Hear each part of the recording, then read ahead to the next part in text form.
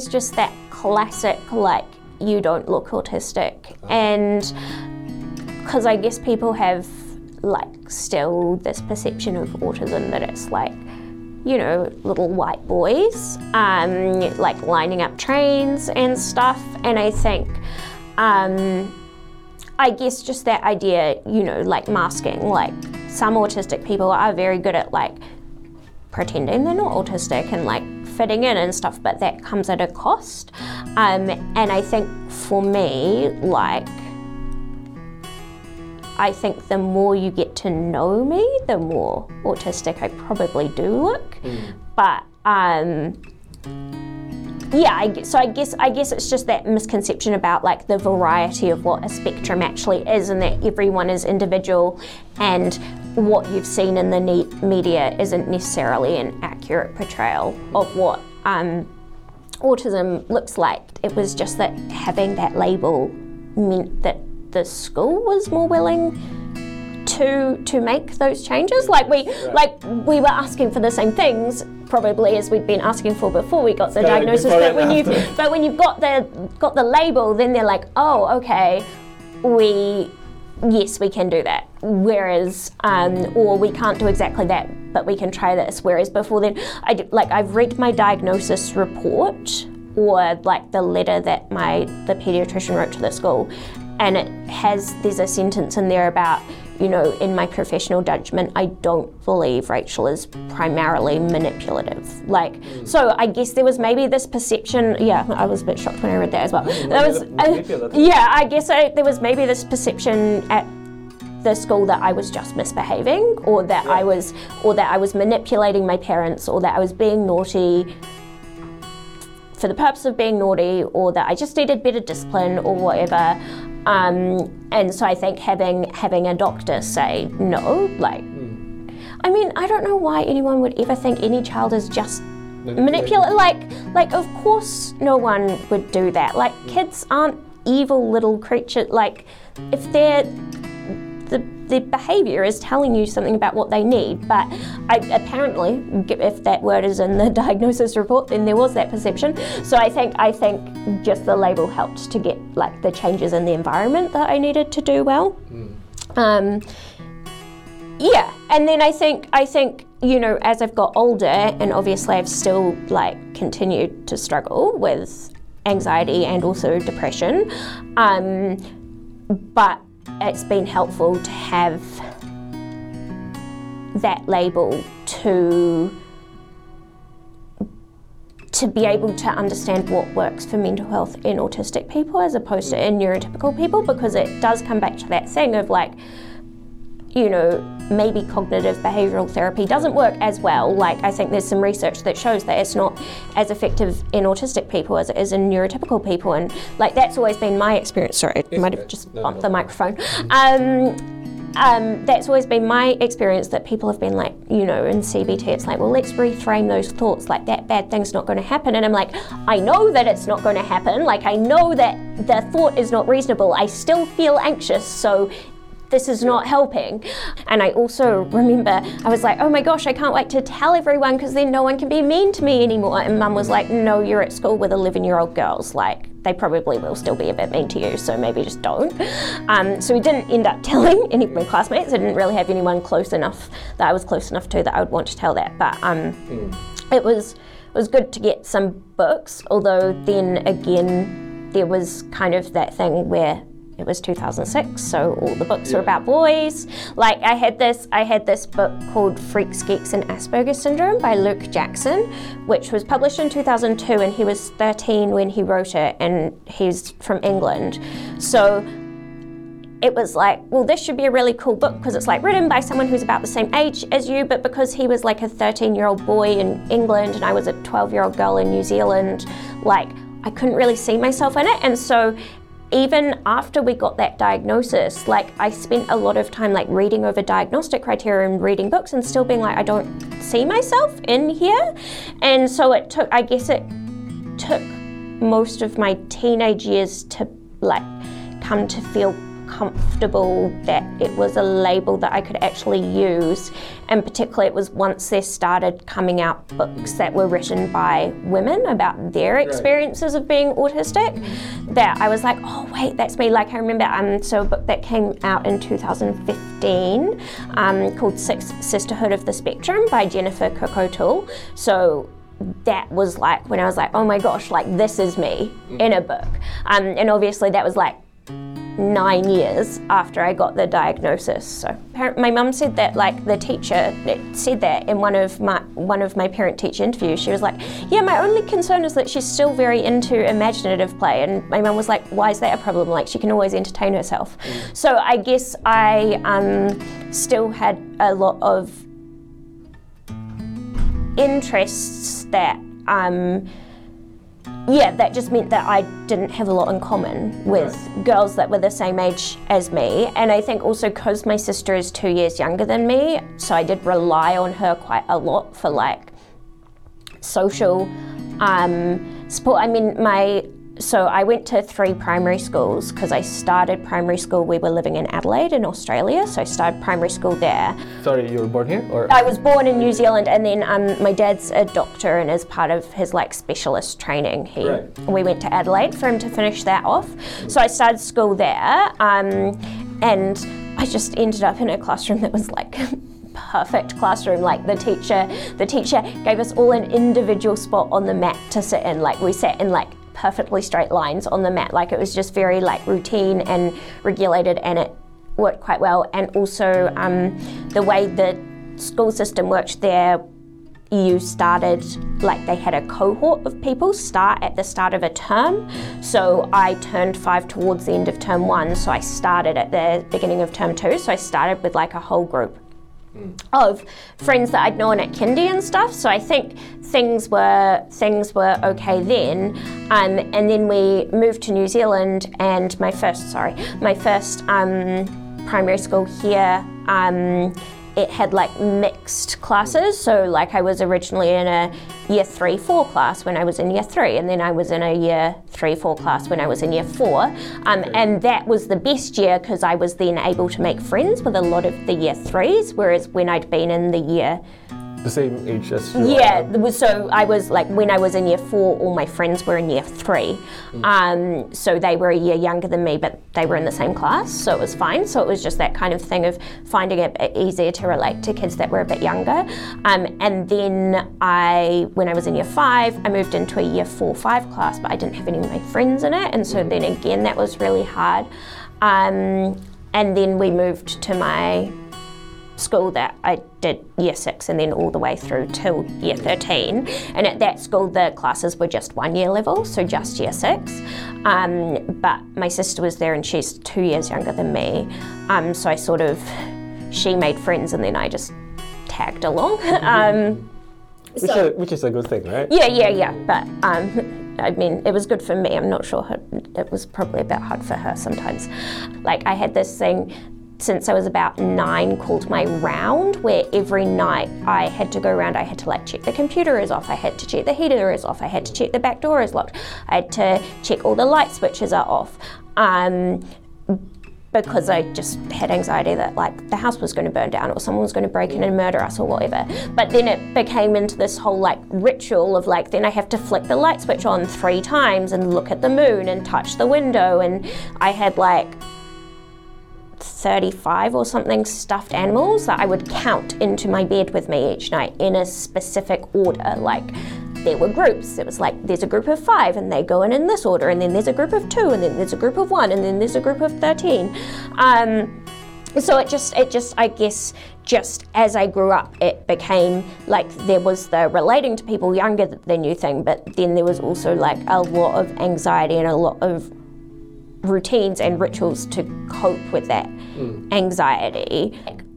I was at a meeting for some work for the Ministry of Education the other day, and we were trying to come up with a sentence that like talked about all these different elements, and people were throwing all these, like, saying like, well, it's important that we mention this and this and this, and I was able to like synthesize that into a sentence, which really worked. So I think, yeah, just that. And I've always been like at meetings, like when you need a person to like be the scribe and like take notes of like the key points, I've always been very good at just like summarizing into the key points. Like I've had people say, wow, you're so good at that. So yeah. Because I think I kind of knew that you were supposed to play with your Barbies, but what I wanted to do was tidy the Barbie house. So it was like, well, we're playing with them by doing like Barbie house cleanup. But yeah, so I guess that's the equivalent of like, you know, people always say, well, like little autistic boys like line up their toys or whatever, and I was lining up my toys. It looked like it looked like tidying the doll's house, but I wasn't that interested in like playing imaginary scenarios with the dolls.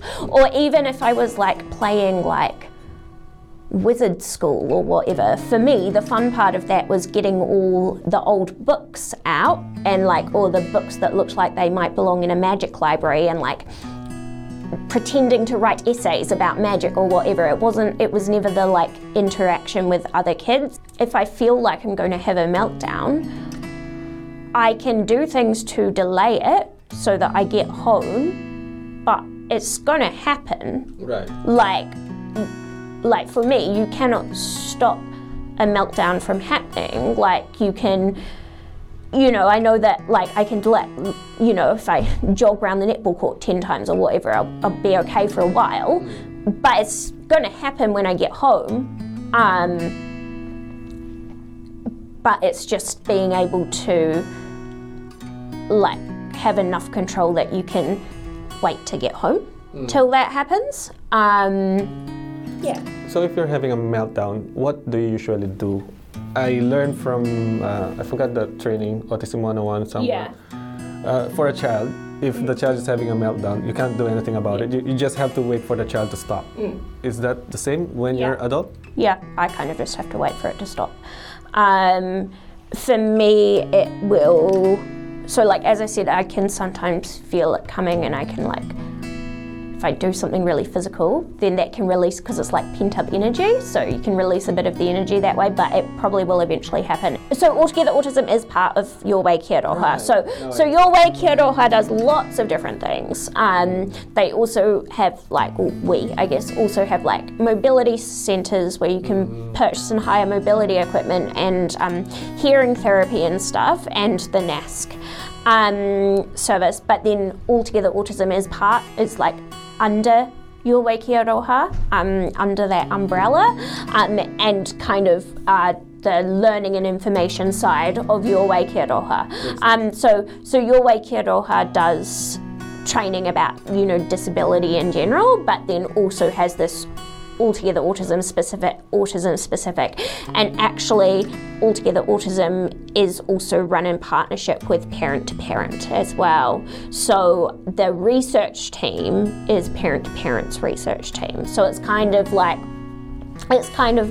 so Your Way Kia Roha evolved from when Life Unlimited and Accessibility came together, merged. And so it used to be Altogether Autism started as a partnership between Life Unlimited and Parent to Parent to provide this autism information service.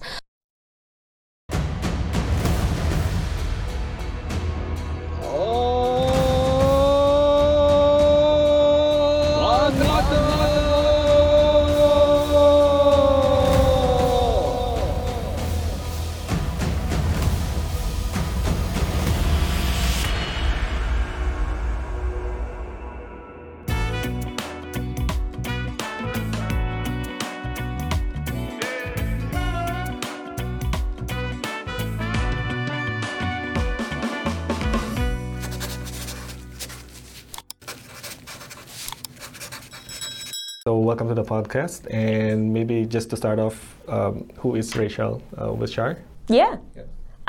So That's a big question. Who am I? I guess I'm here because I'm autistic. So there's that. And I work at Altogether Autism. Outside of that, I am a dancer. Did a degree in commercial dance at Te Awaha in Wellington. I now dance at events around Wellington with Society Event Entertainment, including cheerleading for the Saints basketball team, which is really fun. I have always been very interested in education, so I do lots of tutoring, well, less now, but I have done lots of tutoring with high school students, particularly interested in working with neurodivergent students, and so I've got to be involved in some kind of work with the Ministry of Education a little bit as well. And then outside of that, I do 1 day a week of visitor services hosting at Te Papa, and I also do another day a week visitor services hosting at Capital E, which is like a little under fives play space in Wellington. Right. You're doing all of that, managing your time. How can you manage it? Well, it's important to me to keep busy from like a mental health perspective, but also it's like I need to have a variety of things happening. I can't do, I would find it really, I think, impossible to have one job that was 40 hours a week. Like, I think I just wouldn't cope with that. Like, it's easier for me to have a variety of different things. So I'm interacting with different people. I'm not like spending 40 hours a week with the same people all the time. And also I've got just so many different interests that it's like important to me to feed those interests and things. Because the other thing that I'm doing that I forgot to mention is that I'm doing the Master of Intercultural Communication and Applied Translation at Victoria University as well. So yeah. I'm also doing a little bit of uni work, but yeah, it's just having that variety and being able to make sure I'm doing all the things that I'm interested in, and having a mixture. Like the dancing is obviously like physical activity, which is really important, and then like the uni for like thinking and engaging with ideas is also important. So yeah, it's kind of like balancing the way you think and then the movement as well, physical. Right. You mentioned about the interest. We'll talk about that interest later. Your autism story. Yeah. Tell me about it. When you found out about your autism at 12, right? Yeah. So I was diagnosed when I was 12. So that was when I was in year 7 at school. And I was at a school that you moved from the primary school to the like secondary school part of the school at year 7. So that was a really big transition. You're going from having like one class teacher for the whole day to like moving around to different teachers for each different subject. And also I'd always like been friends with people who were younger than myself, or kind of like borrowed my younger sister's friends. So and so suddenly I was at like an entirely different part of the school from them. Like our lunch times weren't at the same time, so I lost that as well. So it was awful. It was like meltdowns every morning. Like I used to like take all my clothes off in the car, and my parents would have to drag me into school kicking and screaming. And so I think at that point I'm very lucky in that both my parents work in the health system, so they knew what to ask for and how to ask for it. So I think we actually got seen quite quickly and like went specifically for an autism diagnosis, rather than just being like, these are the problems she has. Like, I think my parents had kind of figured it out and were just like, can we get the paperwork so that the school will listen to what she needs? That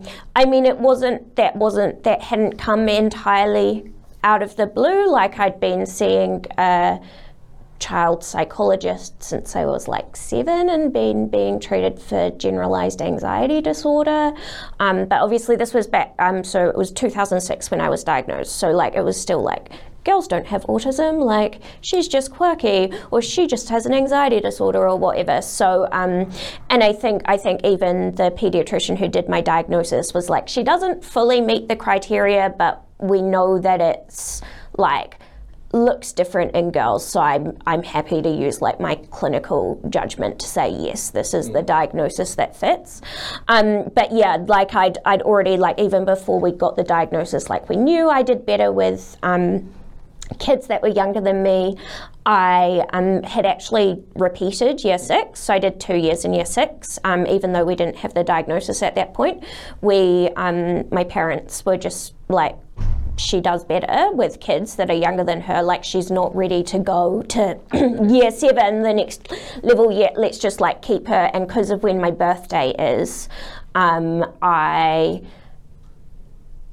was at the youngest end of my original year group anyway, so even though I repeated year 6, I was actually only 2 weeks older than the next oldest person in my year group, so it wasn't that big of a jump. And so I think like there'd definitely been some flexibility and some accommodations from the school, and like I'd had a lot of problems at school in the past, but until then we had managed either by just asking for something specific or I mean, we had to move schools at one point to get what I needed, but it got, in year 7, it was just like it reached the point where actually I think the school just saw me as naughty or misbehaving, and they needed a diagnosis. My parents needed a diagnosis to get the support that they needed. So that's kind of, yeah, that's how it happened from my end. And I think for me, like I remember sitting in the diagnostic appointment and the pediatrician going, so Rachel, do you know what Asperger's syndrome is? And I was like, oh, is that a kind of autism? So I kind of knew what it was. And I think for me it came completely out of the blue, but my parents had been like thinking about it for a while and had probably just like left some reading material around because they knew that anything that they left I would pick up and read. So they didn't specifically say, hey, we think this might be you, read this, but I had an awareness. So so that's how it happened. And I mean, it was a massive relief at first, because I'd been like, I read everything, so I used to sneak like my parents' parenting books and like read them and try, because I knew I didn't fit in, right? And I was like trying to, and I knew I did better than younger children. So I was like, what, like, why is this? Like, what is, like, I was trying to find myself in those books. And so I remember being very excited that there were books about me that I could read. And I also remember I was like, oh my gosh, I can't wait to tell everyone because then no one can be mean to me anymore. And Mum was like, no, you're at school with 11-year-old girls. Like, they probably will still be a bit mean to you, so maybe just don't. So we didn't end up telling any of my classmates. I didn't really have anyone close enough that I was close enough to that I would want to tell that. But it was good to get some books, although then again, there was kind of that thing where it was 2006, so all the books were about boys. Like I had this book called Freaks, Geeks and Asperger's Syndrome by Luke Jackson, which was published in 2002, and he was 13 when he wrote it, and he's from England. So it was like, well, this should be a really cool book because it's like written by someone who's about the same age as you, but because he was like a 13-year-old boy in England and I was a 12-year-old girl in New Zealand, like I couldn't really see myself in it. And so even after we got that diagnosis, like I spent a lot of time like reading over diagnostic criteria and reading books and still being like, I don't see myself in here. And so it took most of my teenage years to like come to feel comfortable that it was a label that I could actually use, and particularly it was once there started coming out books that were written by women about their experiences of being autistic, that I was like, oh wait, that's me. Like I remember so a book that came out in 2015 called Sisterhood of the Spectrum by Jennifer Cook O'Toole. So that was like when I was like, oh my gosh, like this is me in a book, and obviously that was like 9 years after I got the diagnosis. So yeah. Tell me about the time before the diagnosis. What are you feeling? How are you feeling that time? Left your parents to push to bring you to the doctor for the diagnosis. So tell me the time before that. How were you feeling? And I mean, like, so it definitely was this thing of very much knowing that I did not fit in with my same age peers. When you say you did not fit in, what do you mean? I just was not interested in the same things. I didn't get, like, I still wanted to play imaginary games. I wanted to play Olden Days or like Magic School or whatever, and they were getting into like reading magazines or you know, not so much of that imaginative play anymore. In fact, my mum said that, like, the teacher that said that in one of my parent-teacher interviews. She was like, yeah, my only concern is that she's still very into imaginative play. And my mum was like, why is that a problem? Like, she can always entertain herself. So I guess I still had a lot of interests that that just meant that I didn't have a lot in common with girls that were the same age as me. And I think also because my sister is 2 years younger than me, so I did rely on her quite a lot for like social support. I mean, so I went to 3 primary schools because I started primary school. We were living in Adelaide in Australia, so I started primary school there. Sorry, you were born here? Or? I was born in New Zealand, and then my dad's a doctor, and as part of his like specialist training, we went to Adelaide for him to finish that off. So I started school there, and I just ended up in a classroom that was like perfect classroom. Like the teacher gave us all an individual spot on the mat to sit in. Like we sat in like perfectly straight lines on the mat. Like it was just very like routine and regulated, and it worked quite well. And also the way the school system worked there, you started, like they had a cohort of people start at the start of a term. So I turned 5 towards the end of term 1, so I started at the beginning of term 2. So I started with like a whole group of friends that I'd known at kindy and stuff. So I think things were okay then. And then we moved to New Zealand, and my first primary school here, it had like mixed classes. So like I was originally in a year 3-4 class when I was in year 3, and then I was in a year 3-4 class when I was in year 4. And that was the best year because I was then able to make friends with a lot of the year 3s, whereas when I'd been in the year the same age as you are? So I was like, when I was in year 4, all my friends were in year 3. So they were a year younger than me, but they were in the same class, so it was fine. So it was just that kind of thing of finding it a bit easier to relate to kids that were a bit younger. And then when I was in year 5, I moved into a year 4-5 class, but I didn't have any of my friends in it. And so then again, that was really hard. And then we moved to my school that I did year 6 and then all the way through till year 13. And at that school, the classes were just 1 year level, so just year 6. But my sister was there and she's 2 years younger than me. So she made friends and then I just tagged along. Which is a good thing, right? Yeah. But I mean, it was good for me. I'm not sure it was probably a bit hard for her sometimes. So it was, I guess that was the thing that like, and then just the really finding change really difficult. So it was that, I mean, the trigger for getting the diagnosis was not coping with the change from primary to secondary school. But that wasn't, I think my parents already knew that I had a lot of anxiety about change. Like I started seeing a psychologist for anxiety when I was 7, which was just after we'd moved back to New Zealand from Australia, so not coping with that change. And then I just had a lot of like I had this thing since I was about 9 called my round, where every night I had to go around, I had to like check the computer is off, I had to check the heater is off, I had to check the back door is locked, I had to check all the light switches are off. Because I just had anxiety that like the house was going to burn down or someone was going to break in and murder us or whatever. But then it became into this whole like ritual of like, then I have to flick the light switch on 3 times and look at the moon and touch the window. And I had like 35 or something stuffed animals that I would count into my bed with me each night in a specific order. Like there were groups. It was like, there's a group of 5 and they go in this order, and then there's a group of 2, and then there's a group of 1, and then there's a group of 13. So it just, I guess, just as I grew up, it became like there was the relating to people younger than you thing, but then there was also like a lot of anxiety and a lot of routines and rituals to cope with that anxiety.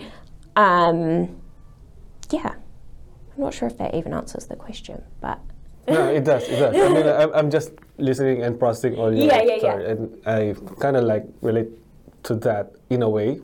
I mean, though my son is just 6 for now, at the moment, but some of the things that he's doing is kind of like the same pattern, like doing the same thing, like on off, on off, or sometimes playing the same key. He's got this keyboard now, and he's playing this key like same key, ting ting ting ting. All right. So I kind of like relate. I'm trying to relate it to my experience as well. Like, okay, so it's not odd, but it's like. It's not a typical thing that I will be doing, right? So, and it's, I mean, it was even just things like I used to love when we'd go to like a family friend's house and they'd have a doll's house. I'd love like arranging the doll's house furniture. So I really wanted a doll's house for Christmas, but then I got it and I never played with it because all I enjoyed doing was arranging the furniture, and if I didn't play with it, the furniture didn't get messed up, so there was no need to, so I like arranged the furniture once and then that was it, which, or like I had a Barbie house, and that one did get a bit messy because it lived in the bottom of my wardrobe, and so I used to really enjoy tidying that, and then I remember like one day my mum came in and was like, "Oh, Rachel, what are you doing?" I was like, "I'm playing Barbie cleanup show." So I was pretending it was like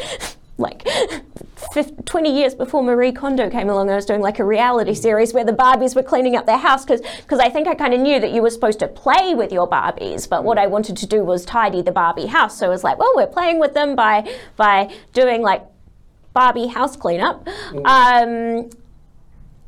But yeah, so I guess that's the equivalent of like, you know, people always say, well, like little autistic boys like line up their toys or whatever, and I was lining up my toys. It's just it looked like tidying the doll's house, but I wasn't that interested in like playing imaginary scenarios with the dolls. Or even if I was like playing like wizard school or whatever, for me the fun part of that was getting all the old books out and like all the books that looked like they might belong in a magic library and like pretending to write essays about magic or whatever. It was never the like interaction with other kids. It was the like getting the books and organising the books and like drawing up a timetable for your day at wizard school or whatever.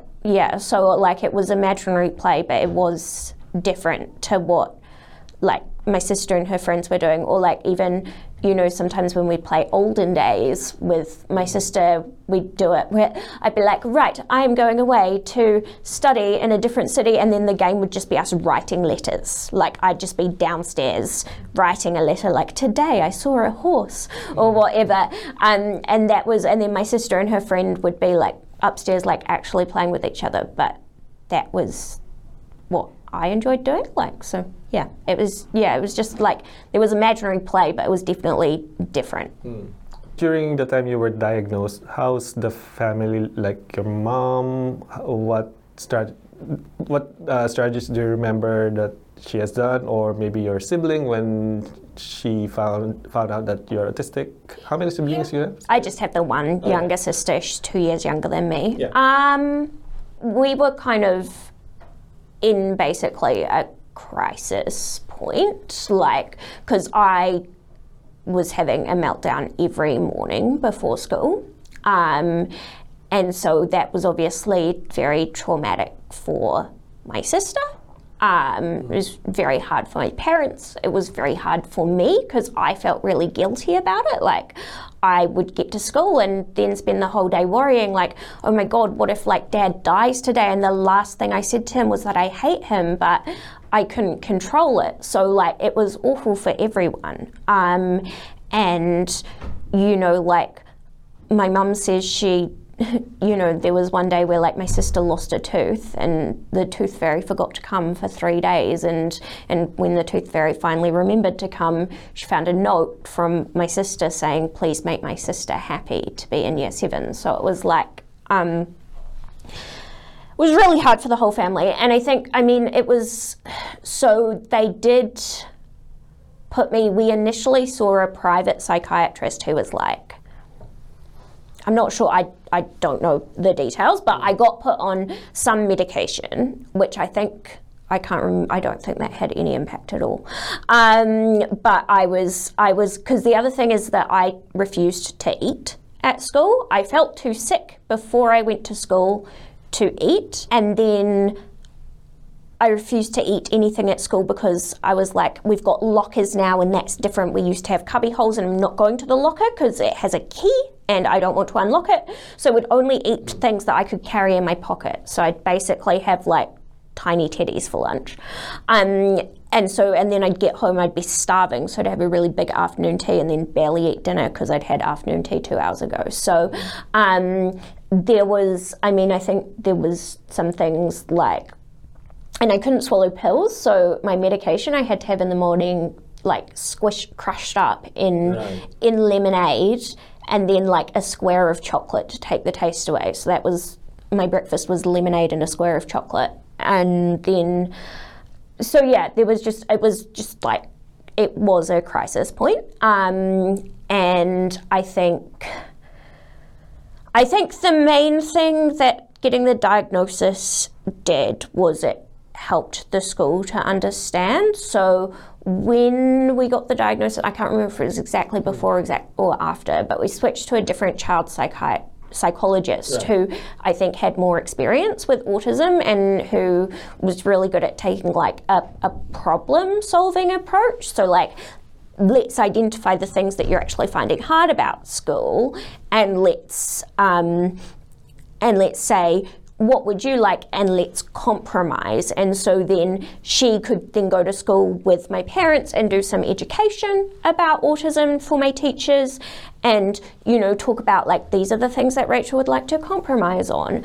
And so like, for example, so it must have been term 3 when I got my diagnosis, and I think at least for basically all of term 4, I went to school 4 days a week, not 5 days a week, because there were quite a few school trips, and we were just like, no, a school trip's going to be too hard at the moment because it's a change of routine. Like, let's just keep her at home on those days. Let's get her to school on the days that that's like a normal routine day. And then on the days where it's a school trip or whatever, I went to my grandparents' house and I worked on like projects that interested me. So I was still learning, but it just without the stress of a school trip. And then like at the end of the school year, we had this whole, because it was an Anglican school, we'd have like carol service and prize giving and final assembly and things. And again, we were just like, no, like that's too much for her. Let's just keep her at home. And I did a whole thing. I remember like I was really interested in like earthquakes and plate tectonics, so I did like a whole research project on that just for myself. And so yeah, it was kind of about having a bit more of that space and understanding from the teachers. I think it was, again, like as I said before, it was helpful for me to know that I wasn't alone. So even though the books that I had to read were maybe not great, they did give me some understanding. And I think also for my parents, again, like knowing that was the label that fit probably meant they could then find other resources and relate to other people, and obviously they would talk to the child psychologist as well, so they got the support there. And also the doctor put me on a different medication, which I think worked better. So I don't know if it was an anxiety. Like the original medication was anxiety, and I don't know if this one was anxiety or if it was something else. But it just seemed to be a better fit, which I think is often the case with anxiety medications or medications for mental health. You're just trying to find something that fits. So it's not depression, right? Yeah, not this one was not depression. No. Yeah. But then also like, at this point, took probably half the year to get to the diagnosis, by which point you've got actually less than half of the year to get through. So it was kind of like, okay, we get to the end of year 7.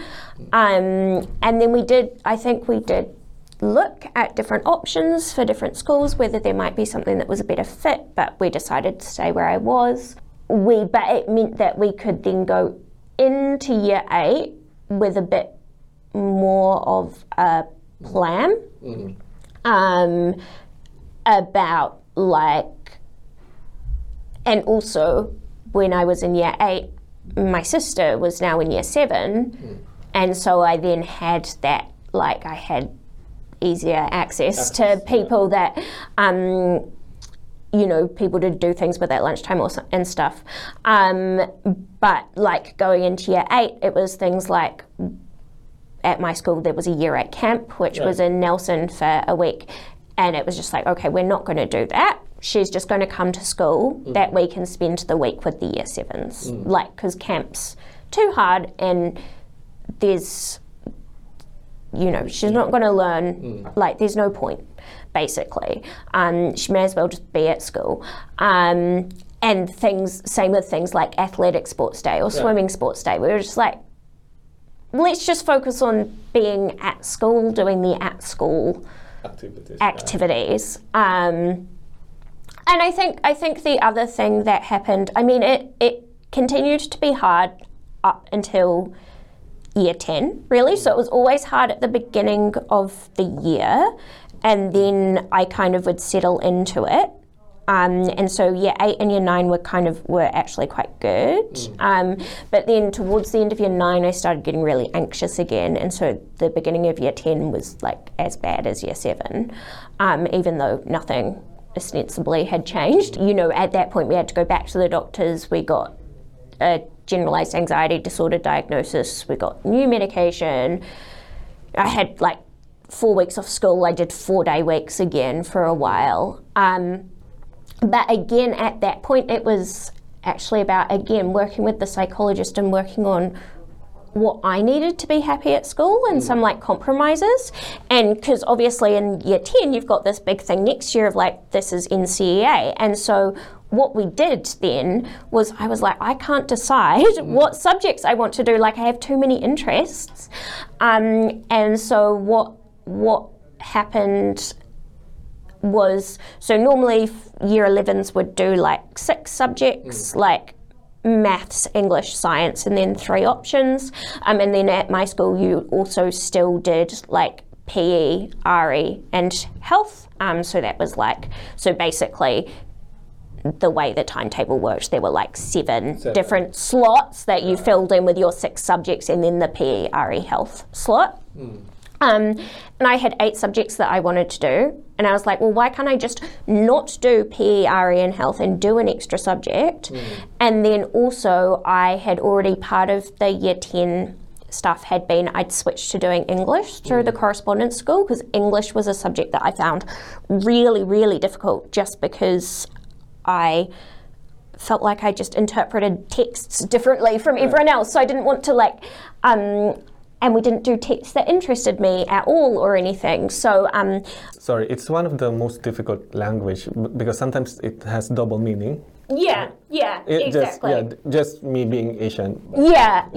And English is all about like, what did the author intend here, or like, what is the meaning of this text, which I'm actually very interested in now, but I just wasn't ready for it then. And I think also because the social environment of if everyone else is reading this thing into this text and you're like, oh, I actually read this thing, then it can be quite hard. So I was doing that through the correspondence school, which was really good because it meant like in year 10 I got to read The Hobbit as my book, which I was much more interested in than the book we'd been going to read in class. And so I said, well, I'm already doing English through the correspondence school, why don't I just do that in my own time? And then I have 7 subjects that I can do at school. And the way to make, they were like, well, that's not going to work. And I was like, give me the timetable planning. And I was like, this is how it will work. I'll do year 12 French instead of year 11 French. And they were like, are you sure? And I was like, I've got 100% on every single one of my French exams this year. So they were like, okay, we can try it, I guess. And worked really well. And I think the things that worked for me going into year 11 was I knew I'd got some quite major concessions or compromises from the school, and I knew that it was a trial, so I was motivated to make it work. And so because I had those things, I was more able to put in the effort to tolerate some of the things that I found hard. Also, I was now doing all subjects that interested me. I was being challenged because I think a lot of, like, I've always been very bright, and so like a lot of, you know, like one of the important things that for my mental health is keeping my brain engaged, because whenever I'm in an environment where I'm bored, I get anxious. So like having the challenge of doing year 12 French was really important, because everything else in year 11, like for me, you don't learn much in year 11. Like it was just a repeat of stuff we'd done in year 9 and 10. So if I hadn't had that, like, but then in year 12 you learn, like, it was amazing. It's like there's all this new grammar structures and stuff. So it was good to have that challenge. So because I wanted to make it work, I made the decision that the day school started, I was going to sleep over at my grandparents' house rather than staying at home, because I knew that if I stayed at home, I would be more likely to have a meltdown, whereas if I was at my grandparents' house and I was kind of in an environment where I couldn't do that, I'd be better able to manage it. So that really helped. And then the other thing is, again, just that aspect of being challenged. Like I got involved in extracurricular stuff. So my school did there was this competition called Brain Bee, which is like a neuroscience competition, which it starts in year 11, you do like an online quiz, and then got through that with three, four other people in my year group. And so we went to Auckland for like a day for the competition, and then I won that. So then I got to go at the beginning of year 12 to the Australia-New Zealand final, which was just in Auckland, so that was a bit sad. And then I won that miraculously, and so then I got to go to the international final in Florence, which was really cool, and I only came 5th, so that was quite sad. And so I did that stuff, and then that got me involved in, like, because I'd done that, and because I was then felt capable of like applying for this science camp that takes place at Auckland University in the summer holidays before year 13, and so I mean, that was a really big thing, because that was staying away from home for 2 weeks without my parents or anything. I'd never been to school camp because that had been too hard up till that point.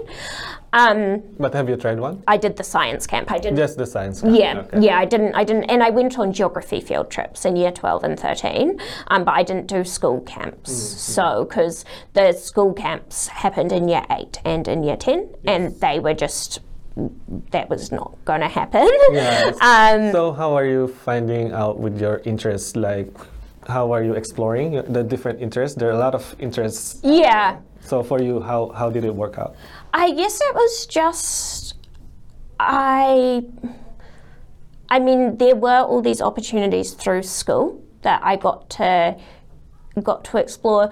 I mean, when I was young, like I think I've always kind of been interested in the same things that just kind of come and go in terms of like how interested I am in them at a particular moment or whatever. So it was very much animals when I was younger, and particularly horses. It's also always been dancing, and particularly ballet, which is something that I've done since I was 4. There's always been this interest in education. So I just lots of reading. Like we used to go to the library every Saturday morning, and I'd come out with like stacks of books about animals or dance or whatever. My mum had originally trained as a teacher, so I read some of her teacher resource, but I was always a very good reader, and reading well above my age level.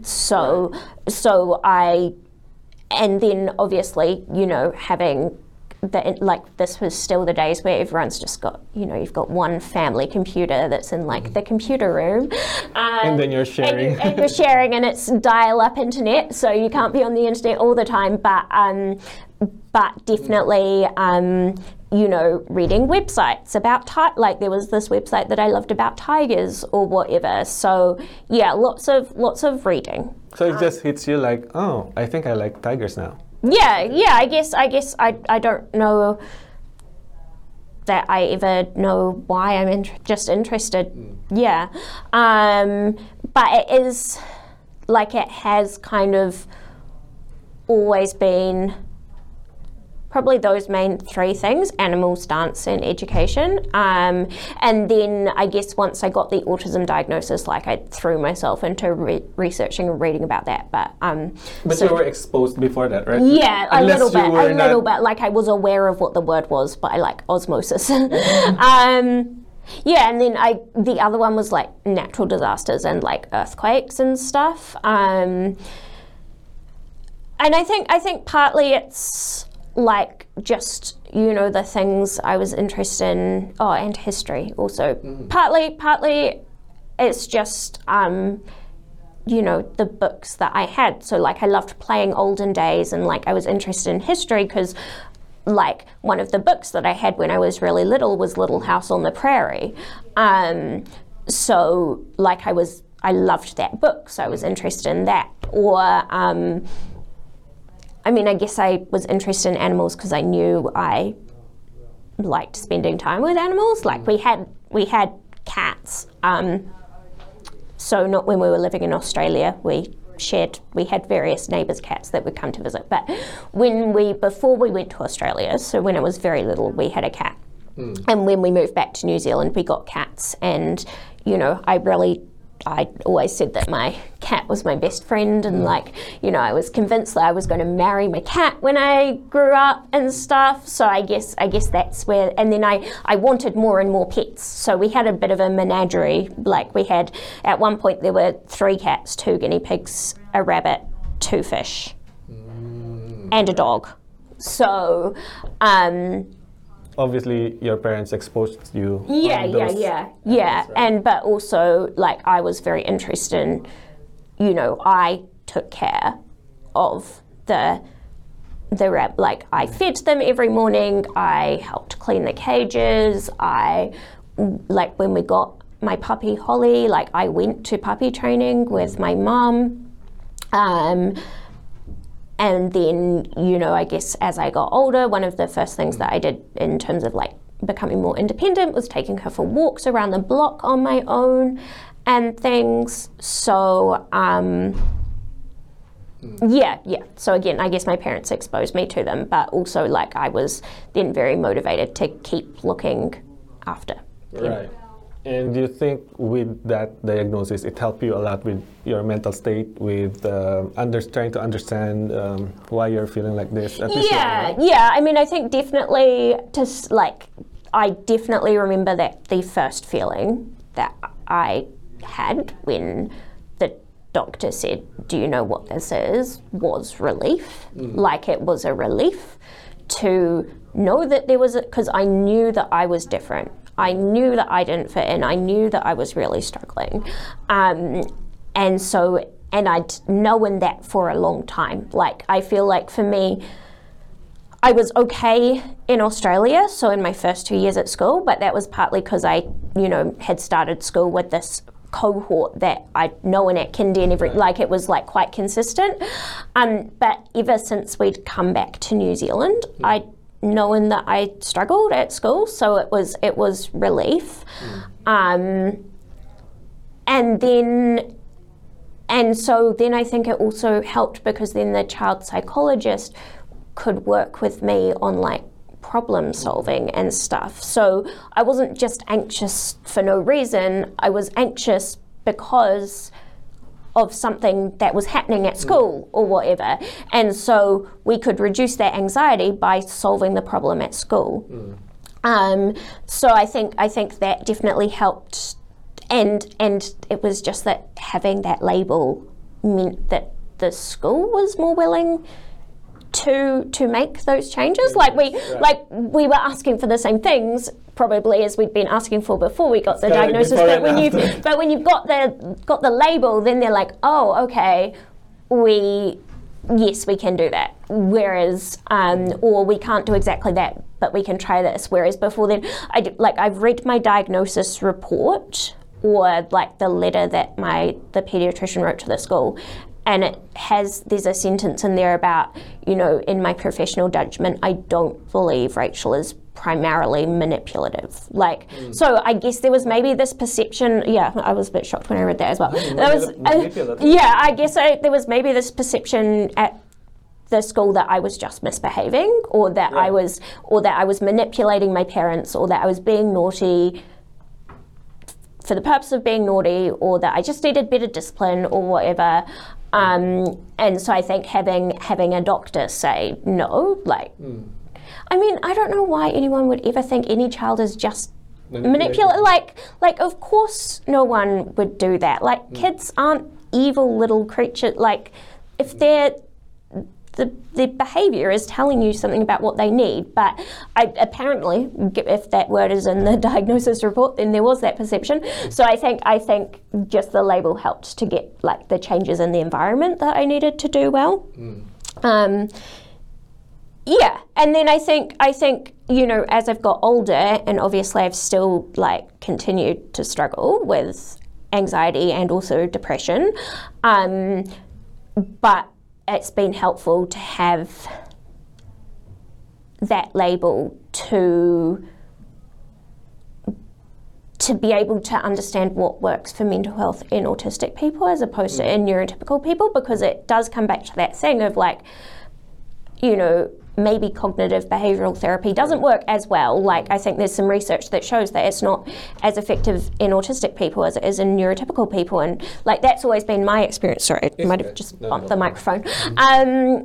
That's always been my experience, that people have been in CBT, it's well, let's reframe those thoughts, that bad thing's not going to happen. And I'm I know that it's not going to happen. I know that the thought is not reasonable. I still feel anxious, so this is not helping. So it just, even in terms of being able to read about experiences or things that have worked for other people like me, and it often does come back to that changing the environment or solve the problem thing, because often the anxiety is a reasonable response to an overwhelming environment rather than just being something random. And there are a lot of strategies that work and didn't work.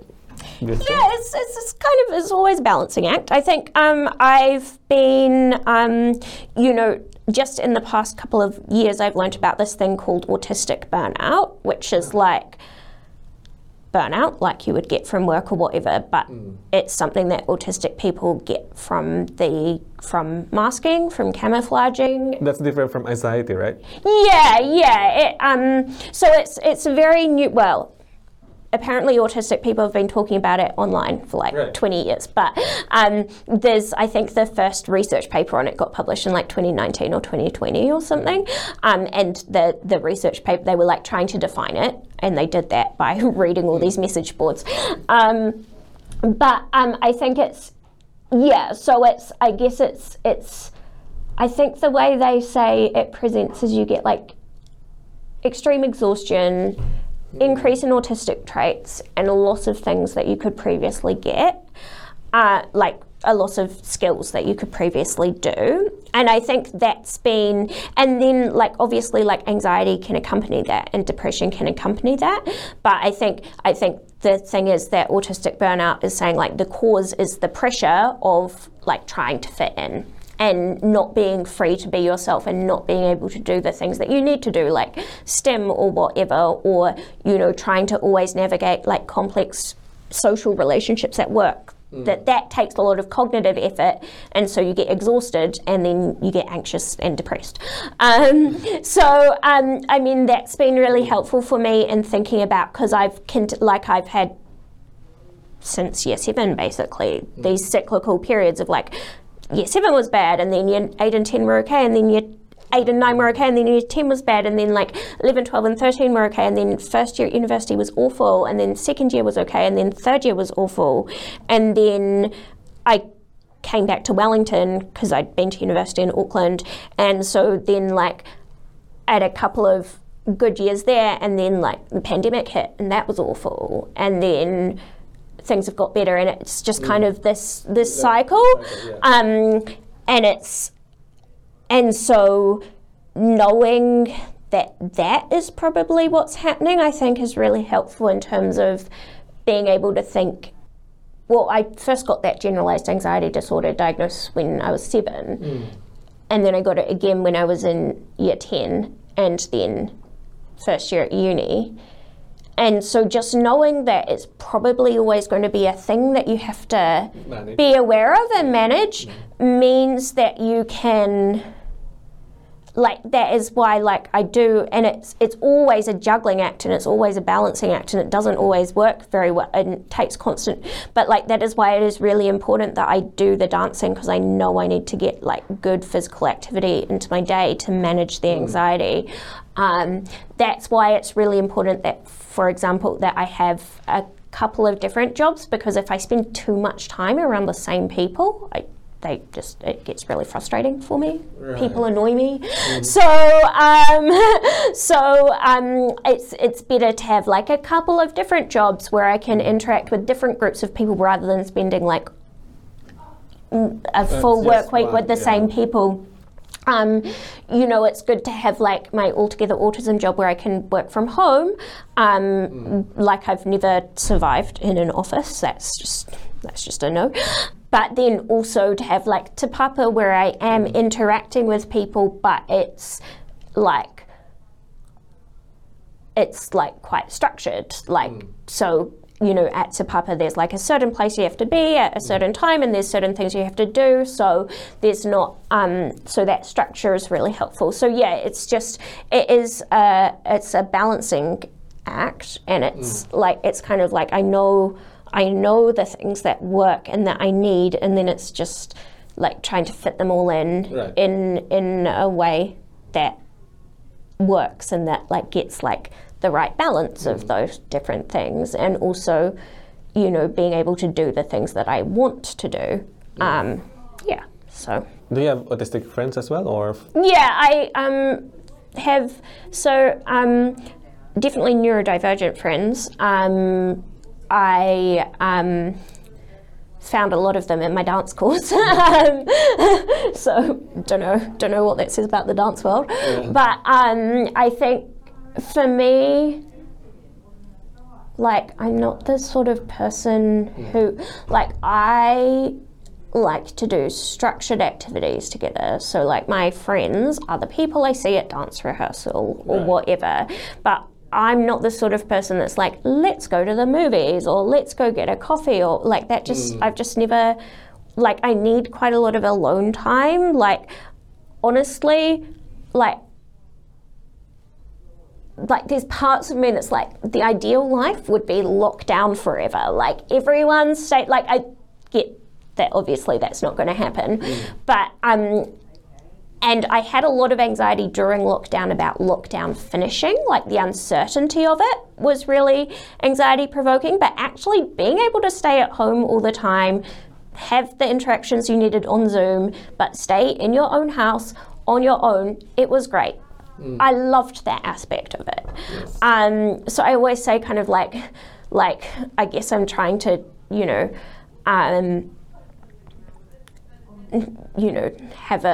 have more lockdown in my life, or like because I now live about an hour out of the city, like I do have to come in some days, but I'm trying to have like 2 or 3 days a week where I just stay at home and don't do anything. Like that's really important as well. So yeah. Yeah. Going back to that burnout, do you think if in the ideal world, I know it's not perfect, but if everyone is so accepting and so understanding about whoever the person is, regardless of the condition and stuff, do you think burnout would still exist? Well, I guess in theory, no, because it's meant to be caused by the pressure of like masking and trying to fit in. I guess it would depend like how much of that acceptance comes with like actual accommodations and things like, you know, not having to work full time and stuff, because it's the pressure of fitting in, but also like managing all the other stuff. And if everyone's perfectly accepting, but you still have to hold down a full-time job and have like the executive function skills to do that and like manage your home life and stuff, then it probably would still be overwhelming. So I guess it's not necessarily acceptance of people being like, we accept you, but acceptance in terms of like structuring society in a way that means people can do activities or participate in society or live their life in a way that works for them, and that might not mean you know, not everyone can work full time, and so that means like having the support in place for people that can't work full time, or you know, someone might not be able to work at all, but maybe they can have a really good contribution as a volunteer. But then like obviously you need to still be able to afford to feed yourself and your family and pay your rent and stuff. So yeah, I think it's not just acceptance, it's actually what does an accepting like society look like? Right. And then going back to your interest, dance course, talk to me about it. Yeah, so I got interested in it. So I'd done 3 years at university. I basically like, I was dux of my school, like I had scholarships to university, like that was the only place I was going when I finished school. Someone invited you to a dance maybe? I'd been at university and I had, you know, I'd got nearly to the end of a conjoint degree and just stopped because it was too hard being at university. I had a scholarship for 3 years and the conjoint degree would have taken 4 years, and I got to the end of the third year and was like, I'm not doing this anymore. Like they're not paying me to be here anymore. So there's nothing keeping me in Auckland. And so I came home and I got back involved with like my dance school and dancing in Auckland had been like the thing that I had needed to keep doing to stay healthy. And when I came back to Wellington, I got back involved with dancing.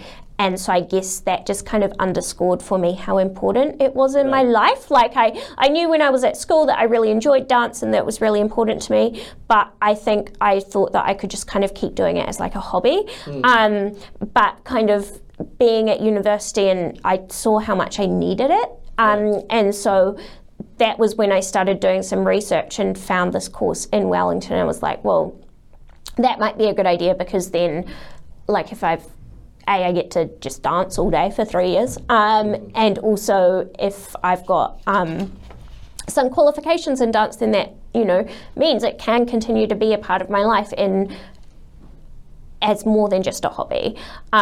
So that was why I auditioned for that course and got in. And it was really good. Like it was, I actually think that I wouldn't have been ready for it right out of school. Like any sort of performance qualification like that, it requires a lot of like you have to put a lot of yourself into it, more so than maybe an academic qualification does. So I think, you know, I think I was definitely, again, older than everyone else on the course, but it was the right place for me at the right time. And I learned and grew so much as a person, and I like had friends. And even just that thing of like seeing the same person every day, people every day, and so you make friends with them because you're seeing them every day, whereas like at university, could go days without talking to anyone because you're not in like classes where you're talking to the same people every day. Like you might see people once a week in a tutorial for an hour, but you don't really know people. And again, I think also just because it's like a polytech, not a university, they were a bit more flexible than the like smaller class sizes. So you know your teachers, they were a bit more able to adapt things for me when I needed them changed a bit. So yeah. Have you experienced dancing on stage, or how was it? I mean, like anxiety. I've never had stage fright. People think, like, I even remember, like, when I was at university, I was doing a German course and we had to do a group work project, and so I had to get disability services involved and be like, actually, group work, not great for her. And they were like, oh, but you talk fine in class. And it was like, no, that's not, like, communication challenges, but like in the group, not like talking in class, like it's a different thing. But I think, yeah, I've just never had stage fright. I mean, it is like you're playing a character, like you're being so no. And I mean, I guess because I've danced since I was 4, like in dance schools, you do a show at the end of the year or whatever, so you get lots of exposure to that. It certainly helped. I mean, growing up, I would not wear my glasses on stage because they will reflect the lights. But I couldn't do contact lenses for ages because I could not touch my eyes. And so I just would basically dance on the stage. I couldn't see anything. So I didn't get stage fright because I couldn't see the audience's face. So I couldn't see how they were reacting. So that probably helped. You didn't get bumped into... Yeah, well, I could see like well enough not to bump into anyone, but I couldn't. I'm reasonably, like, I definitely, everything was a blur. But because you've rehearsed and you know where things are, at least you're safe. Yeah, it's fine. But then when I kind of started doing this full-time dance course, that's when I really had to work on getting contacts, and it took like 2 years. But so I think the only time I've really felt stage fright was so our final project at my dance course, you do this thing called a body of work, which is like a 15-minute performance that you've choreographed, and I did it about being autistic. And so because that was very personal, it wasn't so much stage fright, it was anxiety about putting like something about yourself on stage. So that was hard, and I think even though I did have contact lenses, I think I chose to do it, to perform it without my contact lenses, because that was just easier. But apart from that, like when I'm dancing, when we dance at the basketball, there's like, thousands of people in the audience or whatever, and I'm obviously wearing my contact lenses for that because I want to be able to watch what's happening in the game, and that's fine. Like, it's fun. It is like putting a character on or being a different person. Like the stuff I do now, dancing at events or dancing at the basketball, like people will come up to you and like want to talk to you, but again, it's like you're playing that character of like the basketball cheerleader or whatever. So you're interacting with the people as that person, and then you go home and you're yourself, and that's like a different thing. But it does it give you burnouts like during the time? I mean, definitely when I get home from the games, like I have to do quite a lot to unwind. But like I'll always like. I mean, partly just because you've got like lots of hairspray and makeup and stuff on, so it takes a while to get that all off. But I always like have like something that I'm going to watch, and I have I make myself hot chocolate and stuff. I think that the thing about is that normally when you're dancing, like things are often happening in the evening or whatever, so you can just go home and go straight to bed. But yeah, I mean, I think, and particularly with like in basketball, like it's very noisy. Like there's lots of people talking and shouting, and there's whistles, and there's the shoes squeaking on the floor. So I think sometimes that's a bit much, but it's okay in the moment because I'm enjoying being there. And then it's just like afterwards, getting into bed and going to sleep. I guess it's always just that classic, like, you don't look autistic. And because I guess people have like still this perception of autism that it's like, little white boys, like lining up trains and stuff. And I think, I guess just that idea, like masking, like some autistic people are very good at like pretending they're not autistic and like fitting in and stuff, but that comes at a cost. And I think for me, like, I think the more you get to know me, the more autistic I probably do look. But So I guess it's just that misconception about like the variety of what a spectrum actually is, and that everyone is individual, and what you've seen in the media isn't necessarily an accurate portrayal of what autism looks like in reality, and that people might, you know, be able to not stim for a while in public, but like they might look. And I think that was the thing at school. Once I got to school in year 7 or in year 10 or whatever, I was normally fine at school, and so the teachers would be like, but she's fine at school. But then massive meltdowns at home, and that's very common. Right. I think is that, you know, and I think maybe particularly in girls, that you'll look okay at school, you'll look fine at school, and I think that's also partly because, you know, other girls maybe take you a bit under their wings sometimes. Right. They like, you know, like I definitely had girls at school who would like push me gently into the right place to stand, or like be like, no, don't do that right now. Like help me get along. Because they're aware, right? Yeah. Because they're, like they didn't know, like they were just being friendly and helpful. They didn't know that I was autistic or anything. And so I think it's that thing of like, you can look fine at school and at home it'd be very different, because all that anxiety and like energy that's gone into coping that day at school gets released at home, because home is a safe place to do that, whereas school is not a safe place to do that. So yeah, I guess that would be the other big misconception. Wow. Now I understand. Home is a safe place. School's not. So hold it off. Yeah, exactly.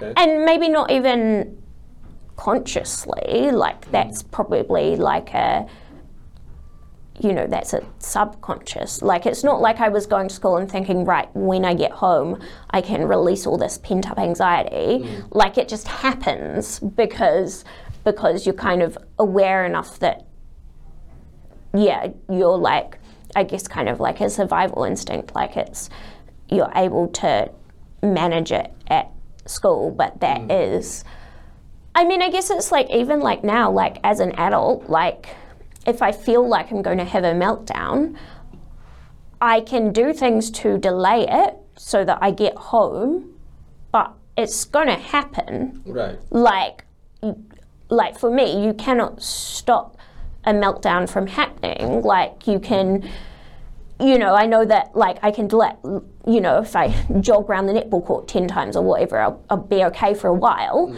but it's going to happen when I get home. But it's just being able to like have enough control that you can wait to get home till that happens. So if you're having a meltdown, what do you usually do? I learned from, I forgot the training, Autism 101 somewhere. For a child, if the child is having a meltdown, you can't do anything about it. You just have to wait for the child to stop. Is that the same when you're adult? Yeah, I kind of just have to wait for it to stop. For me, it will, so like as I said, I can sometimes feel it coming, and I can like, if I do something really physical, then that can release, because it's like pent up energy, so you can release a bit of the energy that way, but it probably will eventually happen. And yeah, for me it's just, you just have to let it happen, and like some things will probably get thrown around the room, but then it's more like, it is like for me, like now as an adult, the actual like explosive part of the meltdown does not last that long.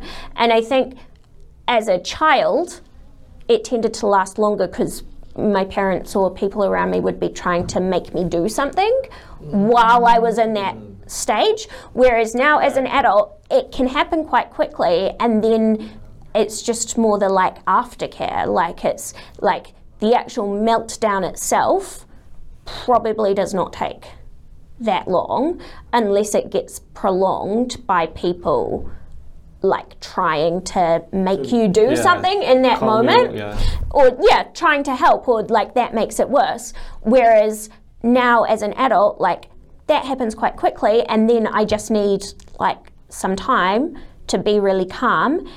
And you know, like I had a meltdown at work a couple of weeks ago, like at work. I was at home because I was working from home, but I had a meltdown and I was able to get on and do a presentation within like an hour of that happening.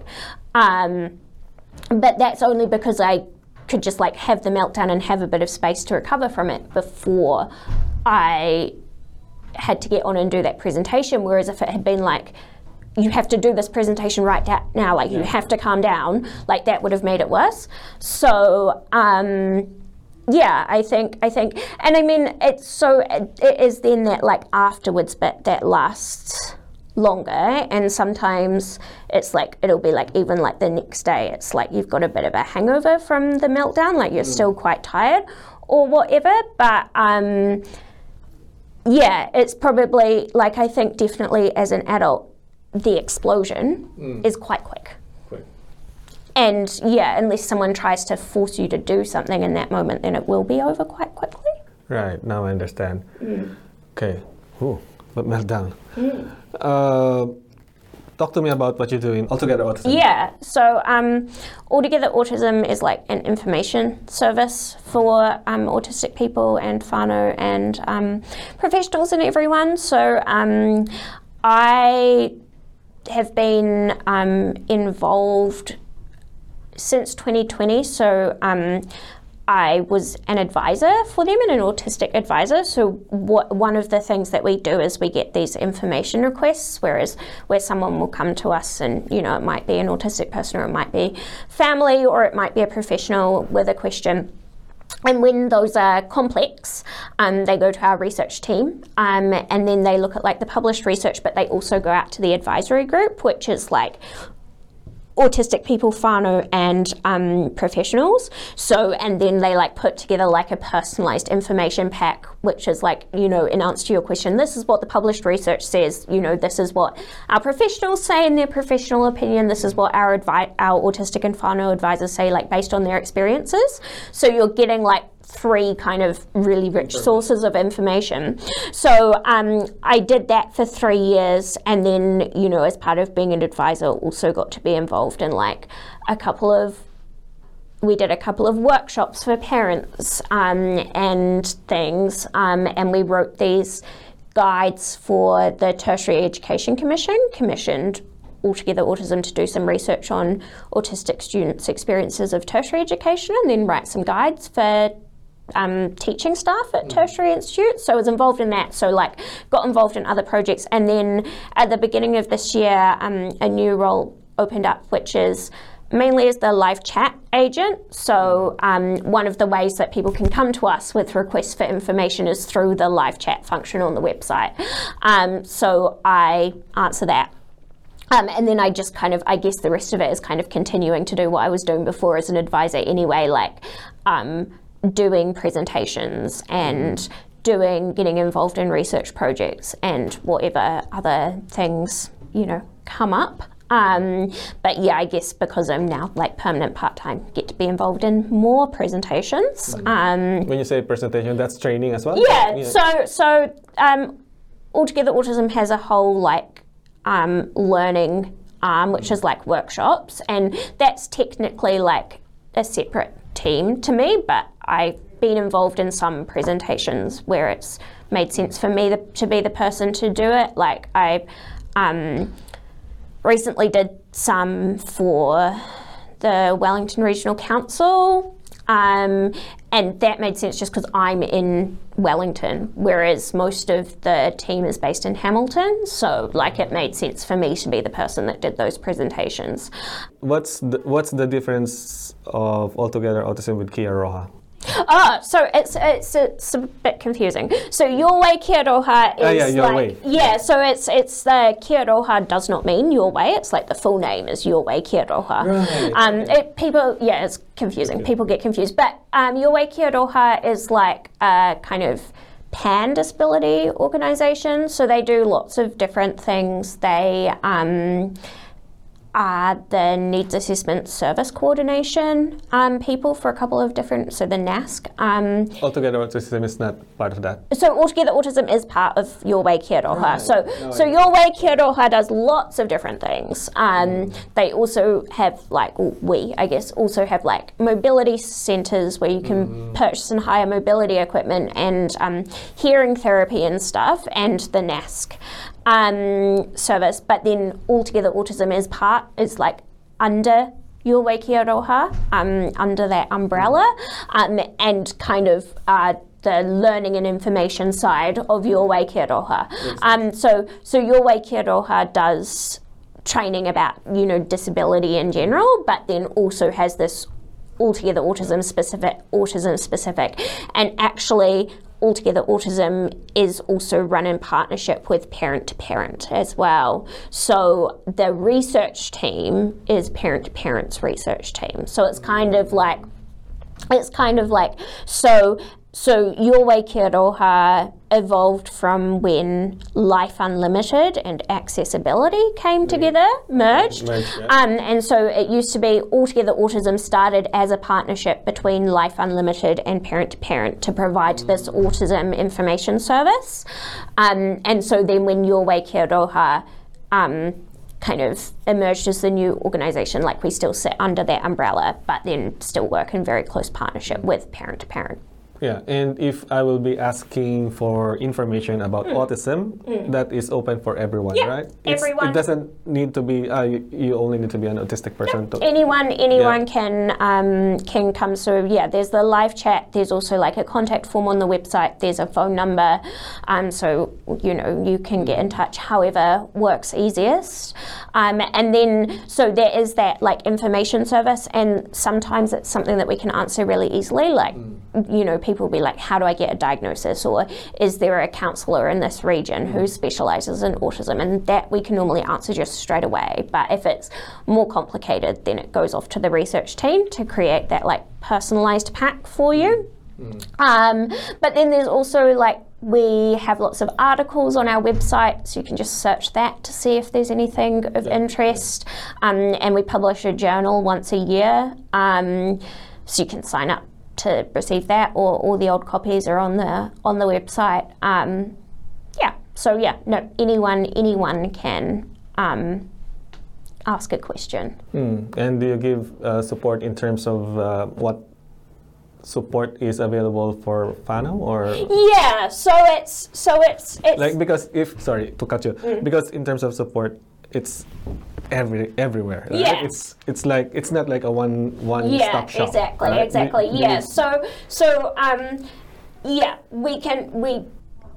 It's an information service about autism in New Zealand. So we do our best to obviously answer any questions that people have, and I think that's why having that advisory group, which includes autistic people and whānau, is really important, because they're the people on the ground who might, if someone says, I'm in Hamilton and this is what I'm looking for, we might have someone in Hamilton who's on the ground and can say, oh, this would be really good. So it gives that ability to tap into people's local knowledge and things.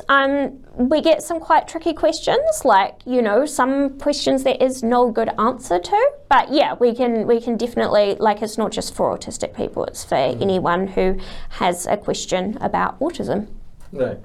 Do you have any traits, abilities, or that you think is amazing but others think it's odd? You don't have to answer if you don't have. I'm like, I don't know. Any habit, maybe? Yeah, no, I've got really good attention to detail, and I'm great at proofreading, but that's not that odd. I think I guess just that attention to detail and memory. We were at dance rehearsal last week, and I was like, the last time we did this dance last year, these were what the formations were, and everyone was like, how do you remember that? And I was like, I don't know, I just do. So I think like when I was doing my Advanced 2 ballet exam and we had like the music on the CD and I was like, the center, so because in a ballet class you've got like exercises at the bar and exercises at the center. I was like, the center starts on track 14 and just like knew that immediately. So I think, yeah, just that, but I don't know, I feel like I don't maybe know that the things that I do are odd because I don't spend enough time with other people to realize that they're odd. But yeah, I think I've always had that very good memory and always like quite a quirky sense of humor and stuff. So, and just ability to like see relationships between like different things that people might not think are related. Like I was at a meeting for some work for the Ministry of Education the other day and we were trying to come up with a sentence that like talked about all these different elements and people were throwing all these like saying like, oh, it's important that we mention this and this and this, and I was able to like synthesize that into a sentence which really worked. So I think, yeah, just that. And I've always been like at meetings like when you need a person to like be the scribe and like take notes of like the key points, I've always been very good at just like summarizing into the key points. Like I've had people say, wow, you're so good at that. So yeah. Okay. So what is autism in the eyes of Rachael? I don't know. It's like I mean, for me, probably autistic is like the main label in terms of how I see myself and how I define myself. Like it's been the word that's helped me to understand the way that I relate to and am in the world.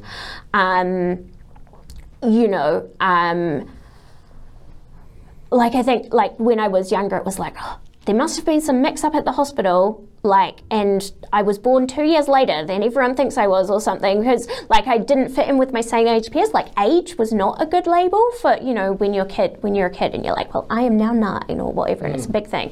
It's never a big thing for me. Like, I stopped celebrating my birthday because I didn't want to grow up. Yeah, so for me, probably autism is, like, the key part of who I am and my identity, and you know, definitely helps me understand the things that I struggle with, but also the things that I'm good at. Yeah. Okay, amazing. Any final message? No, I mean, I guess just from with like my Altogether Autism hat on, that people should definitely feel free to reach out at any time with any questions that they've got and have a look around the website, because we've got other things on there as well, you know, like we do regular By Autistics for Autistic Zoom Hui, which is a good opportunity for autistic adults to get a chance to meet other autistic adults and stuff. So there's lots of stuff on the website, and obviously we're always happy to answer questions. So or to like come in and do a workshop or a training or whatever. So yeah, have a look at the website. Yeah, but I don't, with my personal hat on, I don't think I have anything else to say. That's all right. No pressure. All right. Thanks for your time. Thank you. Thank you. I appreciate it.